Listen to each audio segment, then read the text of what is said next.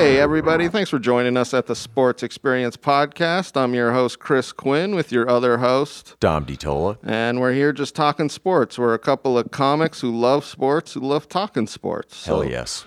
Yeah, that's pretty much what this podcast is about. We love the interesting stories behind the athletes and the ridiculously good stats that some of these athletes have. So, absolutely. Yeah. This episode, we're going to get into our first tennis player ever. Yes. Andre Agassi. Absolutely. And he was possibly the greatest of his generation. So there's a bunch of debate about him and Sampras, who are the magic and bird of tennis in the 90s. He was the yin to Sampras's yang, basically. Yeah. Oh, that's 90s, a good one. And had a much more up and down career than Sampras's steady career, but still just as phenomenal. Yeah, I actually enjoyed the ups and downs of his career, because you're right, Sampras was on top for almost the whole time, and Agassi really had these pitfalls and these obstacles that he had to overcome, and then he did and won so many majors. It was great. And that's what's so incredible about it, is his journey through all of this and the types of players he beat, the types of players he lost to, and the type of almost marketing he brought to the sport of tennis. Yeah, definitely. He was credited for the resurgence of tennis's popularity in the 90s, especially across the world and in the United States. He was labeled as the top American player to bring tennis back, and he really did. Absolutely. I mean, even if you didn't like him, you still wanted to watch Andre Agassi. Yeah. You still wanted to tune in. Yeah, he was like that Howard Stern. Like, if you liked him, you watch him for an hour. If you hate him, you're going to watch him for an hour and a half. Exactly. I just want to see what he does. Right? Because he was that talented and volatile, and towards the end of his career, so driven, and even after it ended, so appreciative. Yes. I definitely enjoy his attitude in the later in his later career, but you can tell that and we're going to get right into his beginning right here, him as a kid, he really didn't have any other life other than tennis. No, So some of his social skills were needed to be worked on. Yeah, absolutely. Born on April 29th, 1970. Yep. In Las Vegas, Nevada, which is an interesting place for bringing up a tennis prodigy. I always thought that was interesting. I never knew that he was a Vegas kid, and he pretty much spends not only his pre-career, but his post-career life in Vegas, and did a bunch of stuff in Vegas, which I always thought was interesting. It's interesting, like, when I first got exposed to him in the 90s, because obviously, like, even though I'm not like a huge tennis guy, you always watch like the major finals, all the Grand Slam events, you see him. And even though you don't know he's from Vegas, looking back, you're like, okay, this guy is Vegas. Oh, yeah, totally. Yeah. Looking back, that's because with the mullet, and he definitely had the style that Vegas has, which is almost like flashy. The glitz and glamour. Glitz and glamour. Because I was watching some of his matches, and that quote from Swingers always came into my head, like, Vegas, baby, Vegas. Yeah, no, that's right. I want to get into his dad, because his dad was who pushed him into tennis, and his dad was born in Iran, I believe, as a... Yes. Yeah. So I'll kind of take it away here, because there's some historical context for those of you who don't understand. His dad was a boxer from Iran. Olympic boxer, yes, who had worked in Vegas as a waiter at the Tropicana. Yeah. And the reason I bring up the historical context, Agassi was not necessarily the family's original last name. It was Agassian with an IAN at the end, which means he's ethnically Armenian and Assyrian, I believe, on his mother's side. Now, the reason they changed it was there are a lot of Armenian people, including actually one of my friends I grew up with in Denver. His parents were born in Iran. They really wasn't a country until the beginning of the 20th century. Yeah. And because they were Christians in the old original Ottoman Empire, they were persecuted a lot. So they dropped the IAN, which is very common among last names of people of Armenian descent.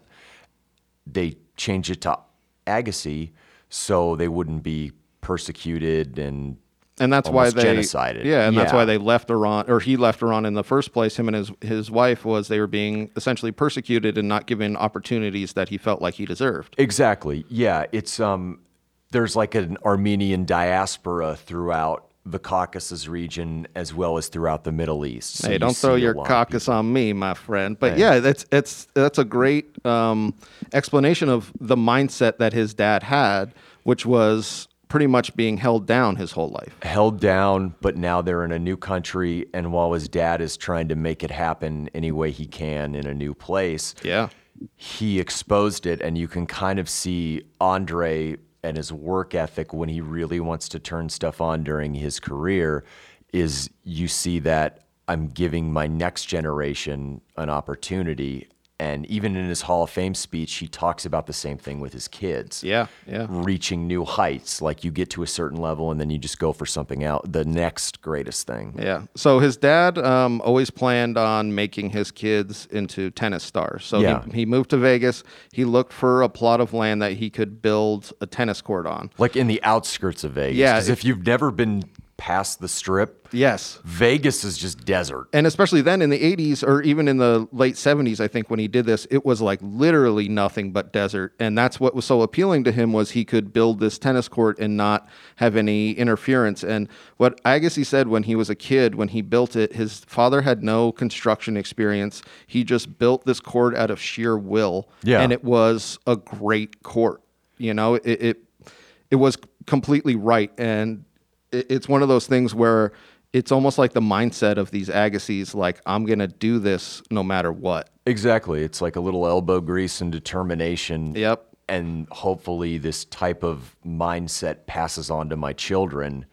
And you almost kind of, it almost reminds me of the Todd Marinovich story in a way. Okay. You know, only Agassi didn't go in that. While he obviously got burned out during his career, he never went the whole Marinovich way of throwing everything away. Yes, he definitely bounced back. Yeah, like it almost, he even, you know, there's even stuff out there where he talked about it was almost like a prison for him. Yeah. Well, here's the thing. His dad, with all of his gumption that he put into Agassi, was a bit of a piece of shit. So he had an older brother named Philly who was pretty much his best friend. Yeah. And before they went to the youth nationals, I believe Agassi was 11 or 12, Philly says, hey, if dad tries to give you a little white pill, tell him no. Mm-hmm. And what he said was, he's trying to give you speed. Yeah. And their decision was they couldn't tell their dad no. Exactly. So he went to the youth nationals. His dad gave Andre Agassi speed. He purposefully played as bad as he could, but still won. And then told his dad he felt sick from the pill, and his dad never gave it to him again.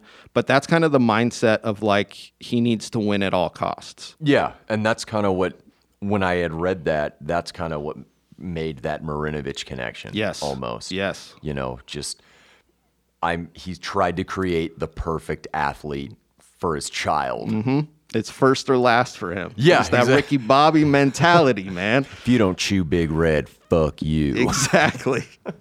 So around 11 or 12, his dad makes the correct decision that he can't really teach him anymore in tennis, and he needs to send him off to the best school he can, the best teachers he can. Well, here's the thing about that was, it's such a great little line in his book was, his dad said, hey, we're going to send you to the Bollettieri Academy. In Florida, yes. In Florida. His mom goes, yeah, we just saw an NBC Dateline about that, about them being in trouble with child labor.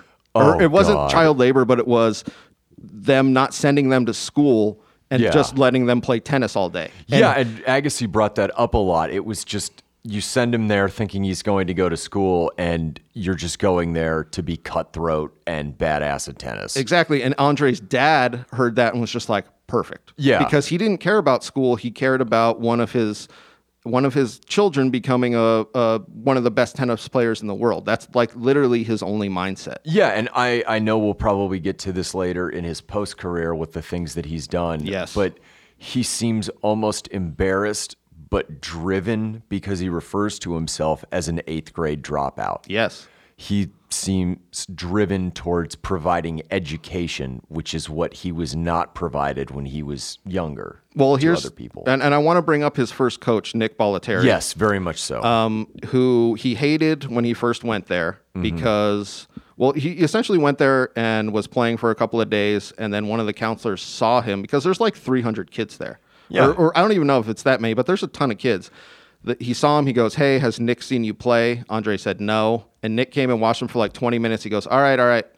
Takes him to the office, calls his dad, and he's like, he can play here in this academy for free as long as he wants. Because his dad was worried he only had enough money for him to be there for like whatever I think it was like a summer, or something like that. And he said, after watching your son play, we're keeping him for free. Yeah, you don't have to pay us. And that's the potential that he essentially had. But then he said the conditions there were awful. Yeah. Like, it's essentially like one of those day camps or one of those camps that you used to go to for a week, and you're just like, how is this still up and running? Like, it's like Camp Krusty on The Simpsons. You know, almost. exactly. Yeah. He was like, dude, the water would shoot out of the spigot, and it would just be like a straight one nozzle just like hitting you, and you would just have to like run under and be like, ah. It's like a gulag for creating the 90s best American tennis players. Exactly. Is what it was. But then in his book, he mentions that he gets the realization that they at the Bollettieri Academy need him more than he needs them. Yeah. So he essentially runs away. He's like, I'm just going to catch a train back to Las Vegas.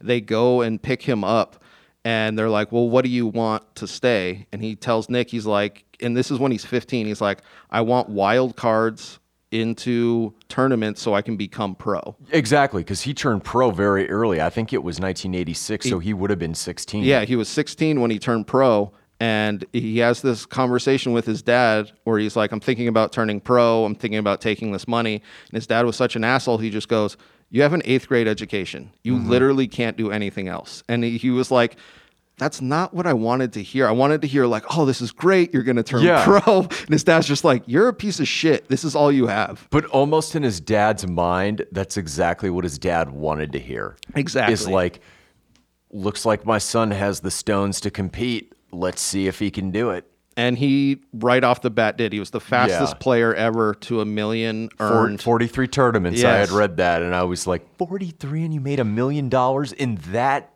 era time period. Yeah. This was right before the money really got injected, because you see in the 90s it gets like crazy money. Insane. Absolutely insane. So like people say like, oh, that's when money started. No, this was right before money started getting injected, and he just kept getting quarterfinal, semifinal, final, win. Like he really was one of the most consistent tennis players right off of the bat. Like, what I found so interesting was he turns pro in 86. Yep. By the end of the year, he's ranked 91st as a 16-year-old. Yeah. The following year in 87, by the end of the year, he's 25th. Yes. 88, he's 18 years old. When I was 18 years old, I thought I was hot shit because I moved to Hawaii by myself. Yeah. This guy was the number 3 ranked tennis player in the damn world. Touring the world. Yeah. And he still has Nick as his coach at this point. Yeah.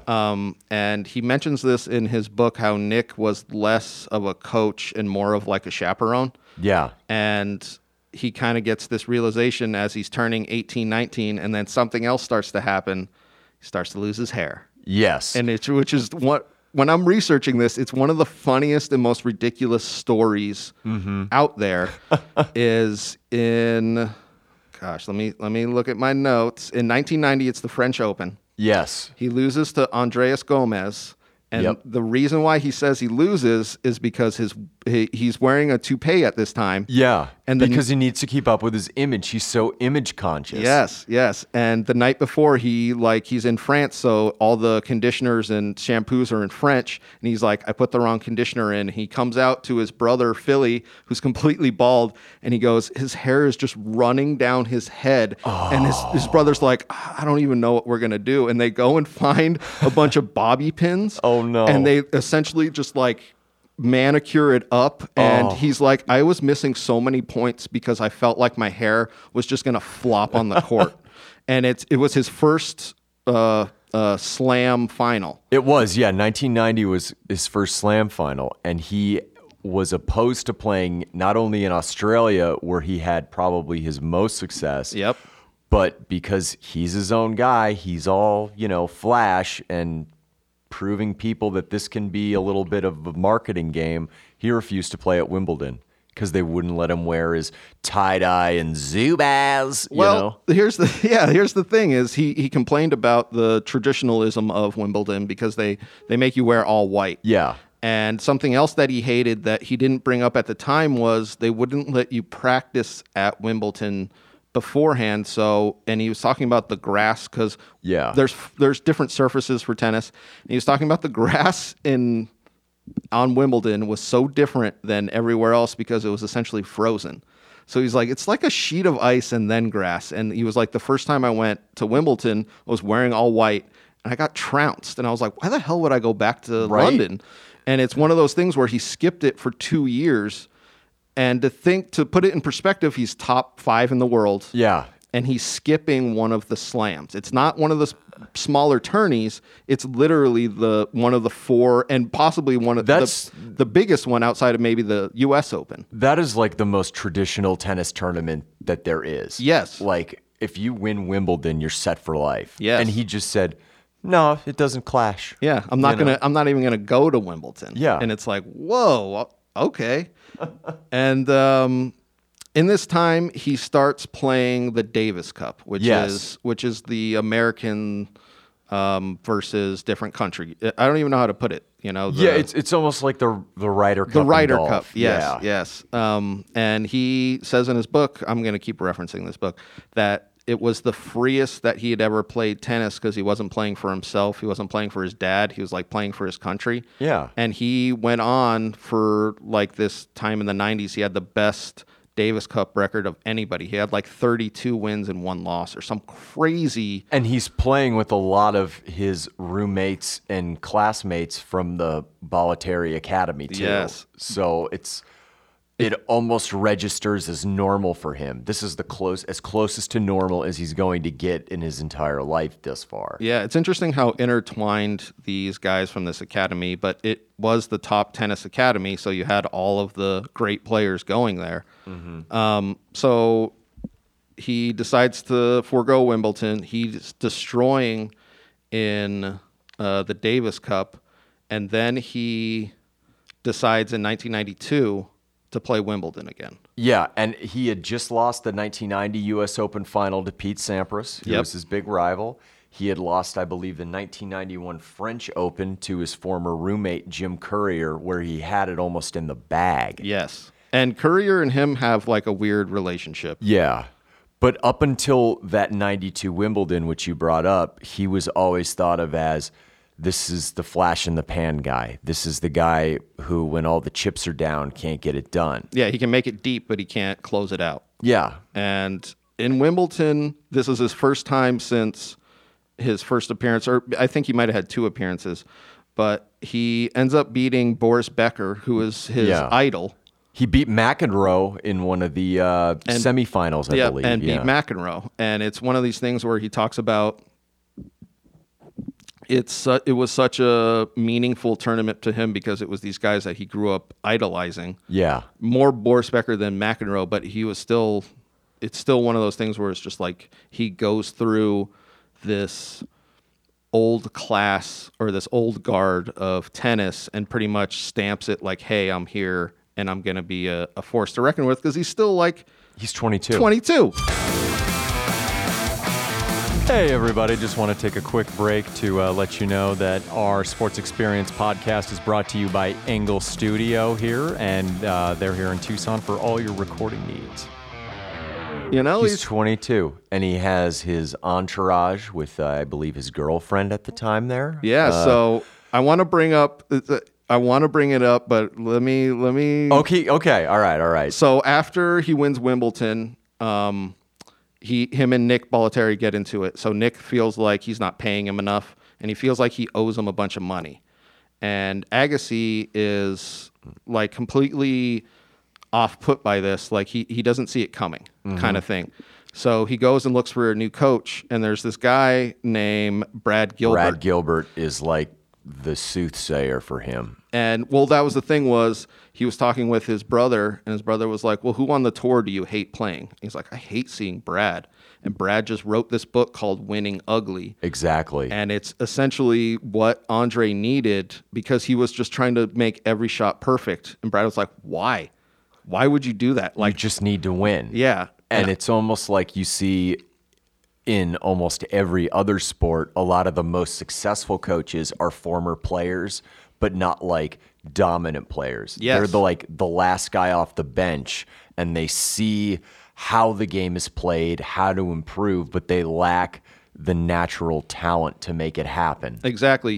They go to their first dinner, him and Brad, and Andre asked him to analyze his game, and he just goes, if I had your talent, I would win every slam. And Yeah. I was like, what do you mean? He was like, I would have every slam I would win, not every time, but like I would have that career grand slam of all of them. And he's just like thinking like, wow, like he really thinks that much of my game. And then he tells him what he's missing, which is this mental. It's almost like game strategy. It is. Yeah. Where he was just like, couldn't see what he needed. And Brad comes in and changes his game to unbelievable levels. Yeah, absolutely. So then this is where we get into 1994's U.S. Open. Yes.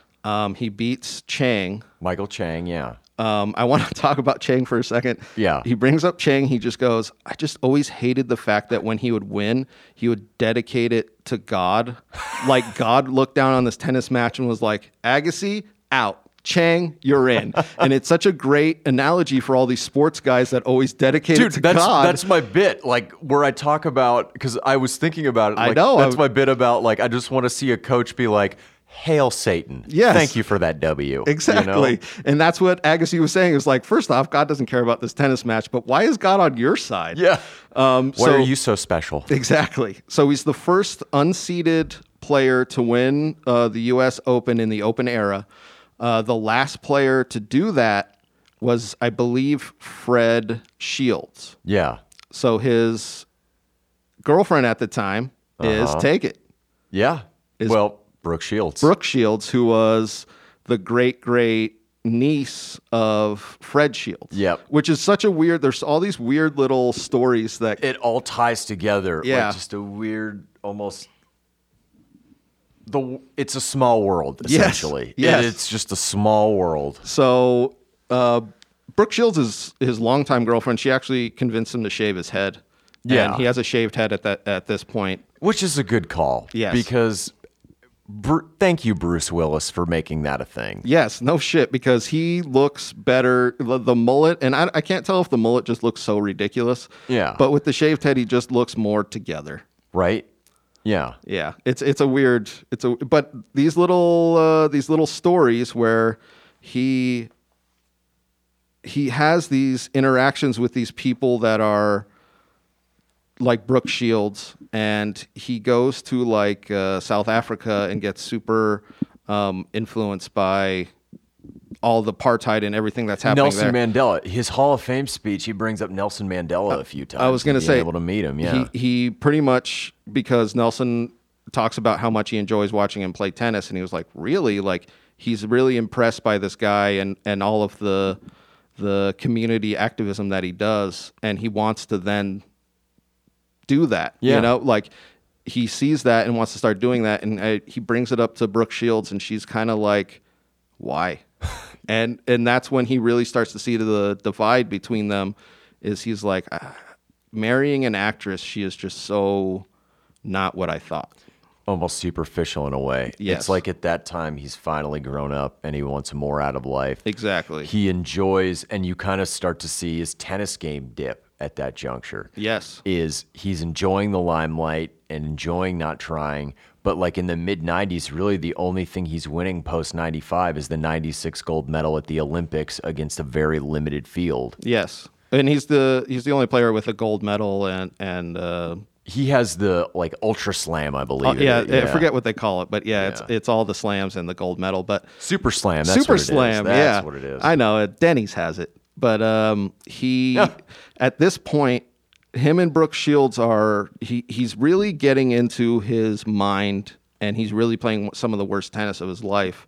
And then what happens is he has this childhood friend who's doing a bunch of meth. Yes. Uh-huh. And he goes home, and his childhood friend is like, hey, we should get high off of this meth.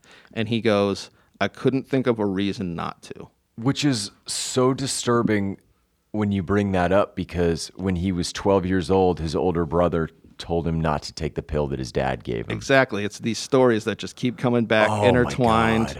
My God. Just a quick another story that's intertwined. He's engaged to Brooke Shields. She's trying to like lose a bunch of weight and trying to get into this wedding dress. And she posts a picture of what she thinks the perfect legs are. Oh, no. And it's Steffi Graf. Well, that's just a bad decision right there. Who, if you don't know, Andre Agassi divorces Brooke Shields and then marries Steffi like 2 years later. Yeah. It's such an interesting, and those things, Andre didn't know her at the time. No, he didn't. I mean, he knew of her, obviously, because she's one of the greatest women's tennis players to exist. I think she might be the greatest. It's so hard to compare eras, but it's one of those things. If it's not the Williams sisters, it's Steffi Graf. Exactly. Honestly. Exactly. Yeah. And that was the other thing about comparing eras with the new guys, with Nadal and Federer and Federer. All, yeah. I can't think of the other guy's name. Djokovic, the Serbian who just hit a tennis ball into that girl's neck. The Serbian with Kosovar Serb ties, which is an entirely different non-sports related episode. Oh my God, that would be a good one. I like that. Trust me, Chris, I researched a lot about this in college for history classes, and hate runs deep. That's all I'm going to say. Just saying, look forward to our next tennis episode. Yes. Eastern European tennis episode, excuse me, or whatever they are. Balkans, but yes. Balkans, yes. You're right. Yeah, I don't know what I was thinking there. But let's get back to Andre. So he shaves his head. He gets into meth, and he does it for about 6 months, which for some reason the shaving the head and getting into meth is it's just like, what sort of white supremacy weird shit are we getting into right now? Even though he's just like not at all. He's just, yes. It just paints an odd picture. And he has this trainer at this point. And I want to talk about this trainer. His name's Gil. I forget what his last name is. I think it's Reyes. Yeah. Gil Reyes. He was the 1990 trainer for the UNLV basketball team that won the championship. Tark the Shark. Yep. So he... Andre, being a Vegas kid, would go to UNLV and work out, and there was this big trainer guy who would just watch him and be like, the hell is this guy's... Like, he with a look on his face like, this guy has no idea what he's doing. Right. And he finally starts talking with him, and Gil's like, what are you training for? It looks like you're training to be like a heavy, like a bodybuilder. Yeah. And Andre's just like, I don't know. They just tell me to do this, and I do it. And then he becomes his personal trainer, and that's what really changes his game with Brad at the same time. You're learning the fitness part from Gil, but you're learning the ins and outs and nuances of tennis with Brad. Exactly. Which makes him an even more dominant tennis player. Yes. So he has this 6 months period where he's doing meth, and he pretty much has the worst record of his career. He like is going out in the first round, which is so rare for someone of his caliber.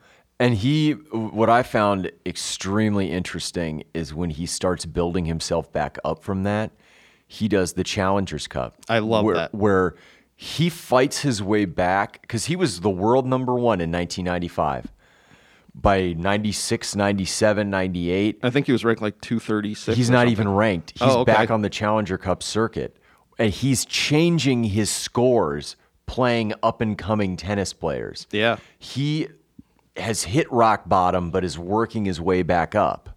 And it's so fascinating. And at this point, he's done with the meth, and he's working out like crazy with Gil, but he gets a drug test from like 3 or 4 months ago, and they're like, hey... And he pisses hot. There's minute traces of methamphetamine. Where did that come from? He writes a letter that says he accidentally drank a soda that his friend spiked, which he was like, it's kind of true. He used to spike his sodas, and I had drinking it at that time, but we were doing meth. Yeah. And the tennis commission believed him and didn't suspend him, which was great because he was done with the meth Yes. And it was behind him, and now he was ascending. And if he had gotten suspended, it could have really messed with his psyche. It would have ruined everything. He probably would have gone back to the meth because he didn't have any tennis anymore due to it. It's one of the lies that he said that was, it's the only time he ever lied about what happened. And he was like, it was just the right decision because I was already back doing what I needed to do. He was already on the right track. Yes. He had put it behind him. It wasn't like he was lying and being like, all right, well, that thing's behind me. I'm going to go do more meth. Exactly. Or like, I didn't learn this lesson. And what he said was the punishment that he felt like he occurred to him was the losing in the first round, because he almost would never lose in the first round. I think he lost 4 consecutive tourneys in the first round. Yeah. And people were just like, God, he is so done. Like, everybody was writing him off as... He was back page. He was yesterday's news. Yes. At that point. And then 98. So 98, he comes in ranked 110th. Yeah. And he wins 5 non-slam titles in like the first half of the year, and pretty much goes from 110 to 6th, which was the highest jump of anybody in like a decade. Yeah. And by 1999, and he goes to the French Open, he's already won all of the major Grand Slams at least once. He's won the U.S. Open, he's won Wimbledon, and he's won the Australian Open multiple times. Yeah, he won twice, I think, at that point. And he goes to the French Open, where he had lost to his former roommate, Jim Courier, I believe, in 1990. Yes. And And a tough battle, too. I think it was 5 sets, and they were just battling. And I'll just a quick one. Oh, do it, dude. Jim Courier's coach. Brad Gilbert. No. Nick Bollettieri. Oh, he kept So him. it's All at right. the point where Nick breaks off from Andre. Yeah. And he takes him, he takes this other tennis player, and Andre's like without a coach. Yeah. So it's in this middle area, it's that's the little stuff, you know what I mean? You're just like, whoa. So in 99, French Open, he's down 2 sets. In the final match. 2 sets to love. So it's not even like 3, you know what I mean? It's and all you got to do is win 3 out of 5, and he's in an 0-2 hole. Exactly. And he comes back and wins 3 straight sets. And he credits Gil for having the conditioning and the ability to get all that whatever's left in the tank out of him. Well, I want to talk about the type of tennis player he is right now. Yes, yeah, let's do that. Because I was reading this, and you don't really know about this if you're kind of on the outskirts of tennis. He almost never charges the net. No. And he is a baseline player, and they say he probably is the greatest return artist of ever in tennis. And that's what made him such a great contrast and made the Sampras rivalry so incredible. Sampras was known as the guy with the fastest serve, but Agassi was known as the guy who could return the serves the best and do it even faster, bringing it back than the original serve. Yeah, it's such an interesting thing, these styles in tennis. And he had this nickname of the Punisher because he would make his opponent run. And that's why every single player that played him, nobody ever wanted to go 5 sets. No, because he had always that little extra in the tank. Yeah, which is crazy to think, like, because in the beginning of his career, this is why I thought this was so interesting. When he would go 5 sets, he would die out. And he said that he needed to be able to beat these guys, essentially, if they go 5 sets. Yeah. And that's where Gil comes in and trains him to be the greatest, baseline tennis player that there probably ever was. But that's the whole Gilbert thing, if you think about it, is, you might take the first 2 from me, but I'm going to win ugly. Exactly. I'm going to find a way to win these last 3 with guile and tact and things like that. Exactly. And that was the other thing, was it was a psychological game with them. They kept breaking people's serves. Yep. They kept sending it to where they were most vulnerable. Like if they had a shitty backhand, they would just like hit 40 balls straight to the backhand, and it would just like break these people. It was really interesting, the way they approach tennis. Absolutely. It was different than all these 6'1", 6'2", 6'3" guys that could just hammer a serve and would rely on their, I wouldn't say athleticism, because that's where Andre is killing these guys, but it's almost like their natural abilities. Yeah, and their natural ability where they would take it would be like, I'm going to finish this guy out in the first 3 sets. Yeah. Yeah. They don't want to go 5. No. Yeah. Nobody wants to. And And I love the bringing up Pete Sampras because that is the rivalry, and they have the two opposite styles. Yeah, Sampras is very reserved, almost robotic in a way, and just a dominant, serving, talented type of player. And then you have the brash Agassi coming out, who has a completely different style, who acts completely differently, will say what's on his mind, and it made for great tennis to become popular. Great Nike commercial with them in it. Yes, yes. That was one of the things that Andre said, that he was like, when they were shooting this Nike commercial, he didn't realize that he was going to run into Pete pretty much every slam. And that's what Sampras says. He was just like, pretty much every slam that either of us won, we had to beat the other either in a semi, a quarter, or the final. Well, I saw a great tennis commentator talking about it, and he was like, look, Pete and Andre aren't the type of guys who will go out after a match and have a beer together. They're not going to be friends off the court. But if you ask either one about the other, neither will have a negative word to say about the other one. Yeah, there was an interview with both of them, and they both just said that they have immense respect for each other's game kind of thing. Absolutely. And then the debate of who is better, because that's just always what gets thrown around. Yeah. Sampras has more major wins, but never had that win on the French court, on that French clay. Yeah. And it's one of those things where Agassi says when he won in 99 to tie it all together. It was like, because he always states that he hated tennis. Yeah.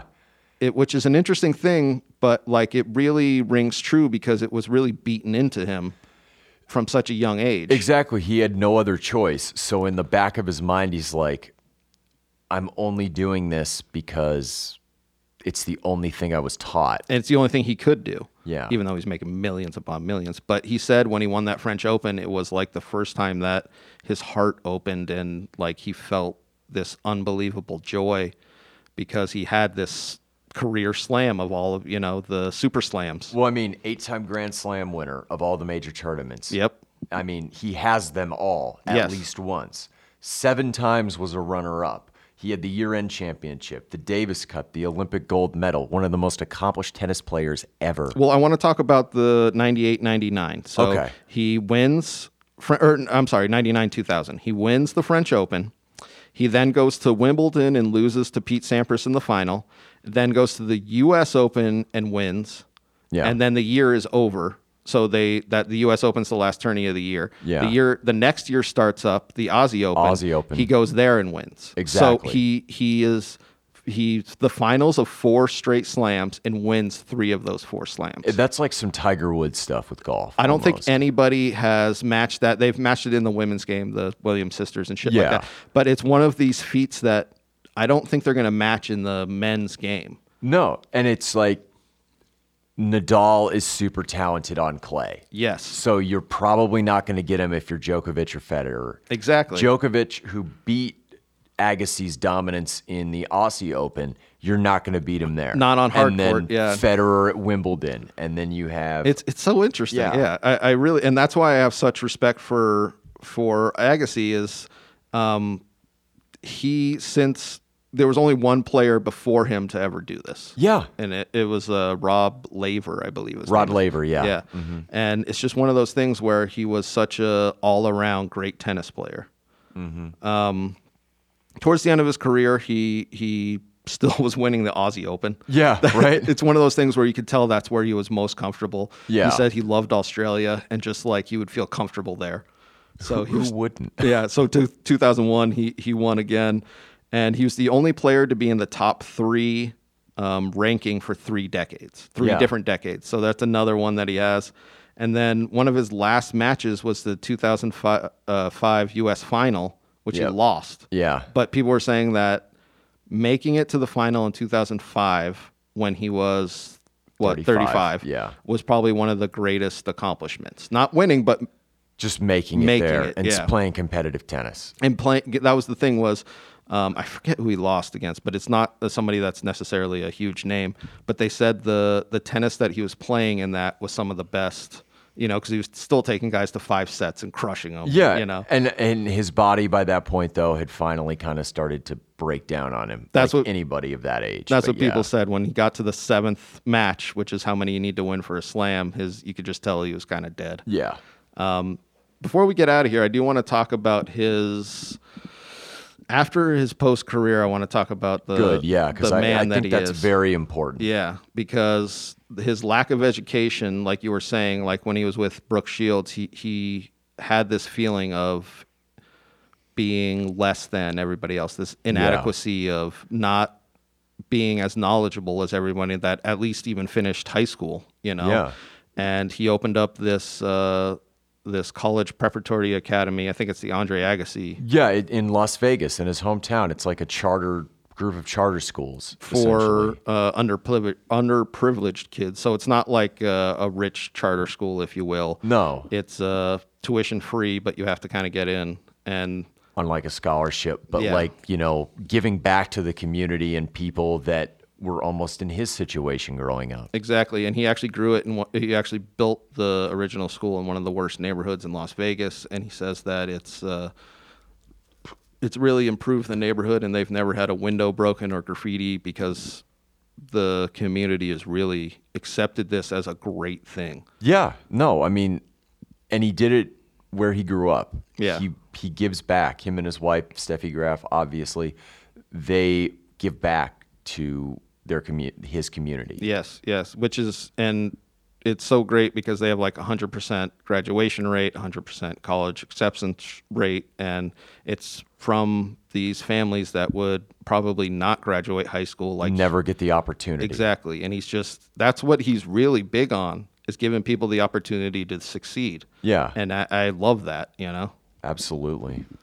He also did some. Nelson Mandela was his, like we were saying before, was one of his biggest influences, and he also did a bunch of other work throughout. South Africa and I think Germany because his wife. Yeah, his wife's from now Germany, but former West Germany. Just a quick story to get us out on when Steffi Graf and Andre Agassi's dads first met.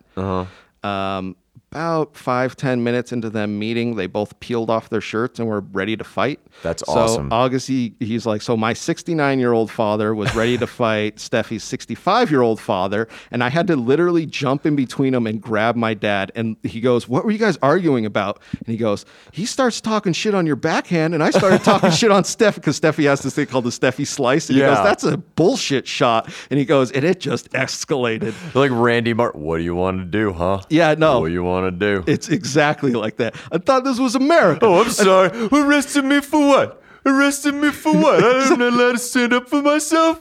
Oh. And what was ridiculous is they were both ex-boxers, so they weren't. It wasn't like a playful thing. They were ready to seriously beat the shit out of each other. This is like a senior circuit beatdown. Oh, I wish there was God, if YouTube was a thing back then. Oh my God. Yes, exactly. Old man fights. Yeah.